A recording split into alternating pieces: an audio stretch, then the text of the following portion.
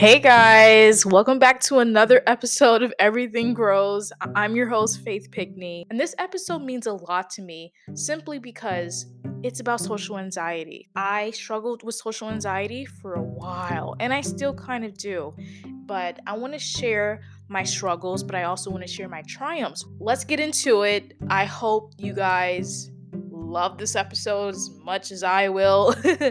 But yeah, let's get into it. So, Google describes social anxiety as a chronic mental health condition in which social interactions cause irrational anxiety. Symptoms may include excess fear of situations in which one may be judged, worry about embarrassment or humiliation, or concern about offending someone. So, I don't want you guys to confuse it with shyness because social anxiety and shyness are not the same thing. They may sound similar, but shyness is more so a discomfort and more awkwardness than a fear. So, for instance, if I have social anxiety and another person is shy, they may just prefer to not have any attention on them. I don't think they care about being judged. I think it's more so just the fact that they would prefer a different social environment. And me, on the other hand, I'm more so thinking about how I'm being perceived. So, shyness is about not being perceived. Meanwhile, social anxiety is all about being perceived. So, social anxiety affects everyday activities. It affects your confidence and it affects how you show up in your relationships. It explains why I avoid hanging out with people. I start believing all these intrusive thoughts. Not good for you. Not good. We'll get into that later, but social anxiety produces social phobia and keeps you from performing basic activities such as answering the phone, initiating conversation, job interviews. Like it makes it harder for you to go places alone, and it makes it even more challenging to meet new people. And imagine the struggles of making friends in your 20s. Just imagine that already. So, I'm going to talk about each of these instances I've had with social anxiety and how it's contributed to low self esteem, overthinking, and obsession with my self image. I didn't grow up with social anxiety. I explained in a previous episode that I, in fact, was a highly sensitive child, but I never actually struggled with social anxiety. And I just remember being asked all the time, Faith, what do you want to be when you grow up? And I'd say, well, I want to be on Disney Channel when I grow up. I in fact was a Disney kid. I wanted to do the acting. I wanted to do the singing. I wanted to do the dancing. At one point I wanted to go on Broadway. When I was in middle school, like I was thinking more so about my appearance. There wasn't much emphasis on mental health where I grew up. Mental health isn't something you talk about. Within the black community, we don't talk about mental health. And if we do, it's very awkward and it's just very shunned. People think you're weird. If you ever say you went to go see a therapist, they're going to think you are like really on something. Like they're going to think that you are like insane. Then, they'll talk to this person, they'll talk to this family member, then all your business is out there, then everybody trying to figure out what your mama did wrong. So by the time I was 18, I felt free. And I would say at 18, I felt pretty confident in myself. I don't think I really cared. And I mentioned this in like a past episode, but I was ready to be free and I was ready to live. And that was really before I had to care about my future. That was also the time where I started becoming more self aware. And no, it wasn't like social anxiety, but it was more so like I want to make sure that I'm letting like friends and family know that I'm working towards my future and that I'm not being lazy and that I'm going to be diligent in my studies. I think that's where it all really started. That's where I really became aware that what you wanted to do with your life was just as important. And that really affected me because I wanted to live up to this expectation everybody had of me. Everybody would say all the time, like, "Oh my gosh, Faith, you're such a sweet girl, like you're gonna do great things in life. You're always there for people, blah blah blah." And I was like, "Okay, yeah, but like do you guys even like know what I'm interested in doing with my life? Like, do you ever ask about that?" Because I'm not gonna sit here and say that I always like to be the nice girl. I don't always like to be the nice girl. Sometimes I just want to be the girl that is left alone and that is able to tell people to stop talking to me. All that. I'm human. I have my moments where I just don't care. When it came to my career, I think that was like something that really pressured me because when it came to like the traditional path, that's not really what I wanted to go with. I didn't want to be a doctor. I didn't want to be a lawyer. There's nothing wrong with those careers. It's just that was not me. And I know like everyone has cultural differences when it comes to choosing that, and that's perfectly understandable. I would just say for me, like I knew what I wanted to do. I didn't care if others didn't like it or not. Although, yeah, I did struggle, but I studied mass communication in school, and that was like the best decision I ever made because that's where I really felt at home. But college was the first time where I felt I had to snap out of my reality into what others wanted my reality to be. People would tell me all the time, "Hey, like once you make it into the real world, you're going to enter this reality and you're probably not going to be passionate about whatever it is you want to study." And that's such a discouraging thing to say for someone who's really just trying to find themselves. Society conditions us to accept that everyone else's opinions and reality has to be ours. Why was I starting to feel ashamed of my life experience? I felt that I had a lack of life experience. And I think that was just because I was like a sheltered child. My parents did a good job of protecting me, but then again, there were situations that I just hadn't been in before, and I had to learn how to deal with those situations when I was in school. But I did kind of feel behind a little bit, and that made me insecure. I got involved on campus, I got involved with organizations, and that was a really, really great thing for me. I think for anyone who's struggling to make friends, a teenager or as an early 20 something, the best thing you can do, especially when you're in college, is to get involved, but don't force yourself. I think we all want to be seen some way, but don't force yourself or commit to things that you know you'll be overwhelmed with. I would say do it like one step at a time. And if you make one or two friends, like stick with those friends, communicate with them, and y'all go and like do things together around campus, it really makes a difference. So that was something that I did, but I also overcommitted myself, which is nobody's fault but my own. But I was a part of this organization and it was really fun. The girls were great. But there was this one instance where I had to talk in front of people at the meeting. We had meetings every week, and I was in charge of presenting topics that were in the news. For some reason, I felt like I couldn't do that. I got up there, I started talking, and I just felt like I didn't know what to say, and it was very scary. And by the time I was done, I had to pull a girl aside, and I was like, "Oh my gosh, like I can't do this. I can't talk in front of people like this. Like I can't do it. It gives me anxiety." And I was apologizing profusely for just not being engaging. I felt like my energy wasn't engaging and I just felt horrible, you guys. I thought about it for like the next 10 days. It was so bad. But that's what anxiety does. It creates this fear of being judged. And the thing is, you don't even know that people are judging you. People could just be like, "Oh man, she probably had a difficult day. Girl, me too." Like you don't actually think about the positive like ever. You think everything is just negative and people are thinking horrible things about you. I was in charge of other things for the organization and I really just appreciated them accommodating that for me. When it came to proving myself in college, I did struggle. I also had a campus job. My job was to answer phones. And it started off good, but I became very insecure about myself. And I felt that my supervisor was just really, really critical of me. She probably wasn't, she was really nice, but I was critical of myself. And that showed. And I just felt that I felt I wasn't able to deliver the quality of work that they wanted me to. So I quit because I couldn't take it anymore. And social anxiety causes you to become not only critical of yourself, but it makes you become like irritated with everybody around you. I was blaming everybody for my insecurities.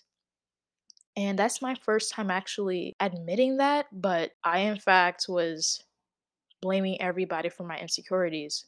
I started asking myself, like, what is wrong with me? Like, what is really going on here? Why am I so afraid to just be a young person making mistakes? And then I remember I've been trying to live up to this standard of being the perfect child for so long. And I think I was tired at that point. Though I had some struggles with communicating, with socializing, with making friends, I did have some instances where I felt at home. I felt more accepted when I was around people who had the same major as me, who were studying in the same field as me. I was a part of this campus radio station at Texas State. It's called KTSW. And that was like the first time where I felt like I didn't have to pretend and that I didn't have to prove myself. I feel like everybody there understood me and I understood them. Even when I was in my more focused classes for my major, I felt the love and I felt the support that everybody had for each other. And it was a lot of fun.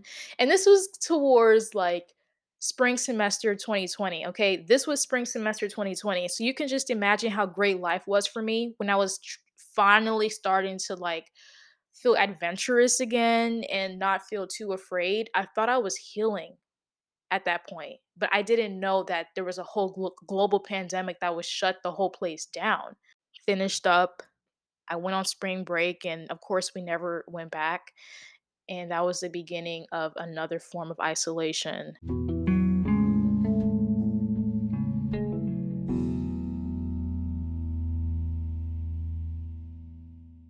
I graduated and I finished up in August of 2020, and I was home as everybody else was.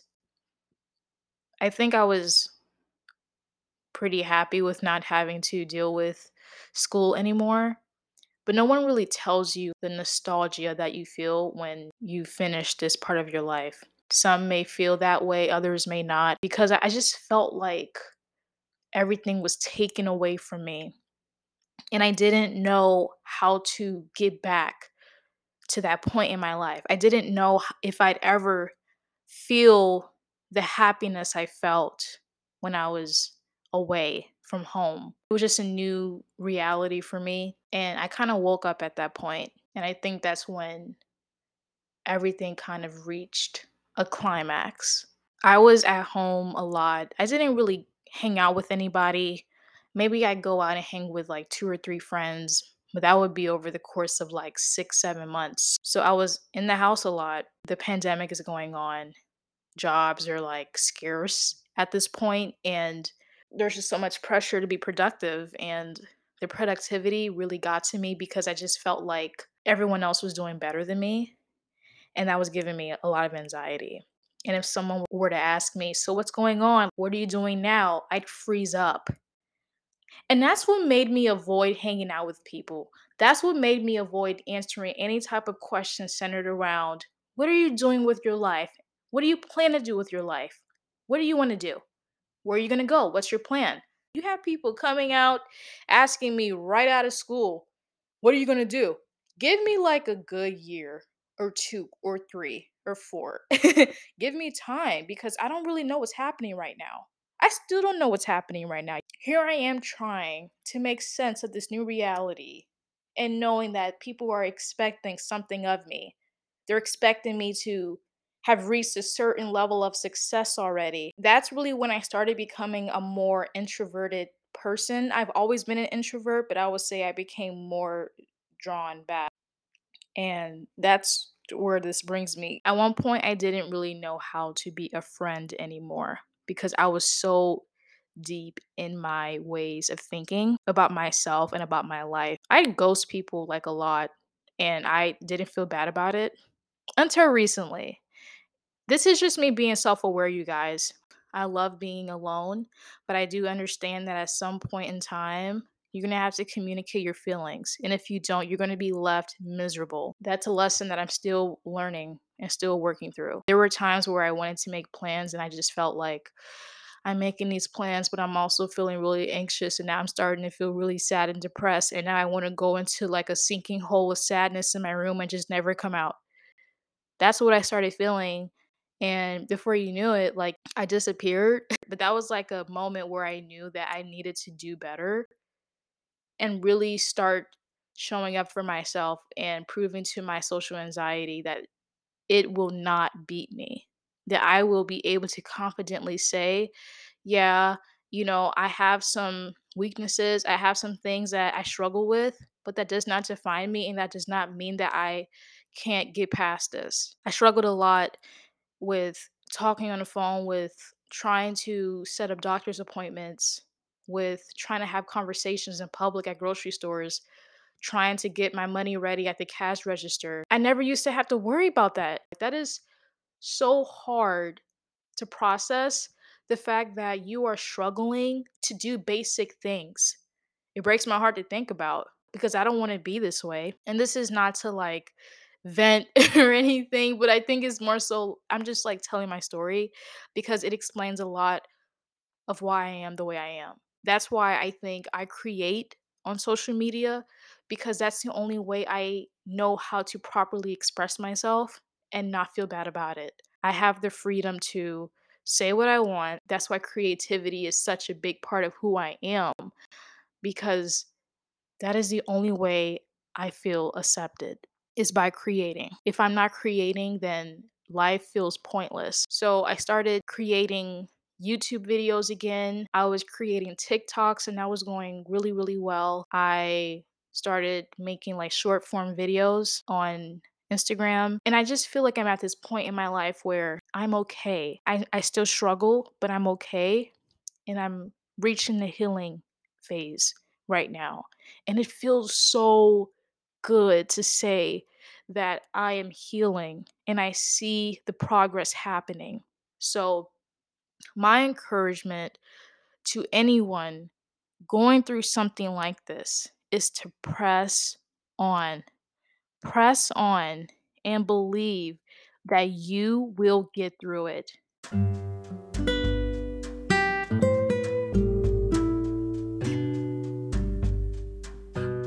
It's not easy to wonder to yourself if you'll ever be able to work in person again or if you'll ever be able to talk to your friends again. I think we all miss a part of who we were before the pandemic. I think about her a lot because she was fearless. She was fearless and she took a lot of things for granted, but I don't want to be that girl anymore.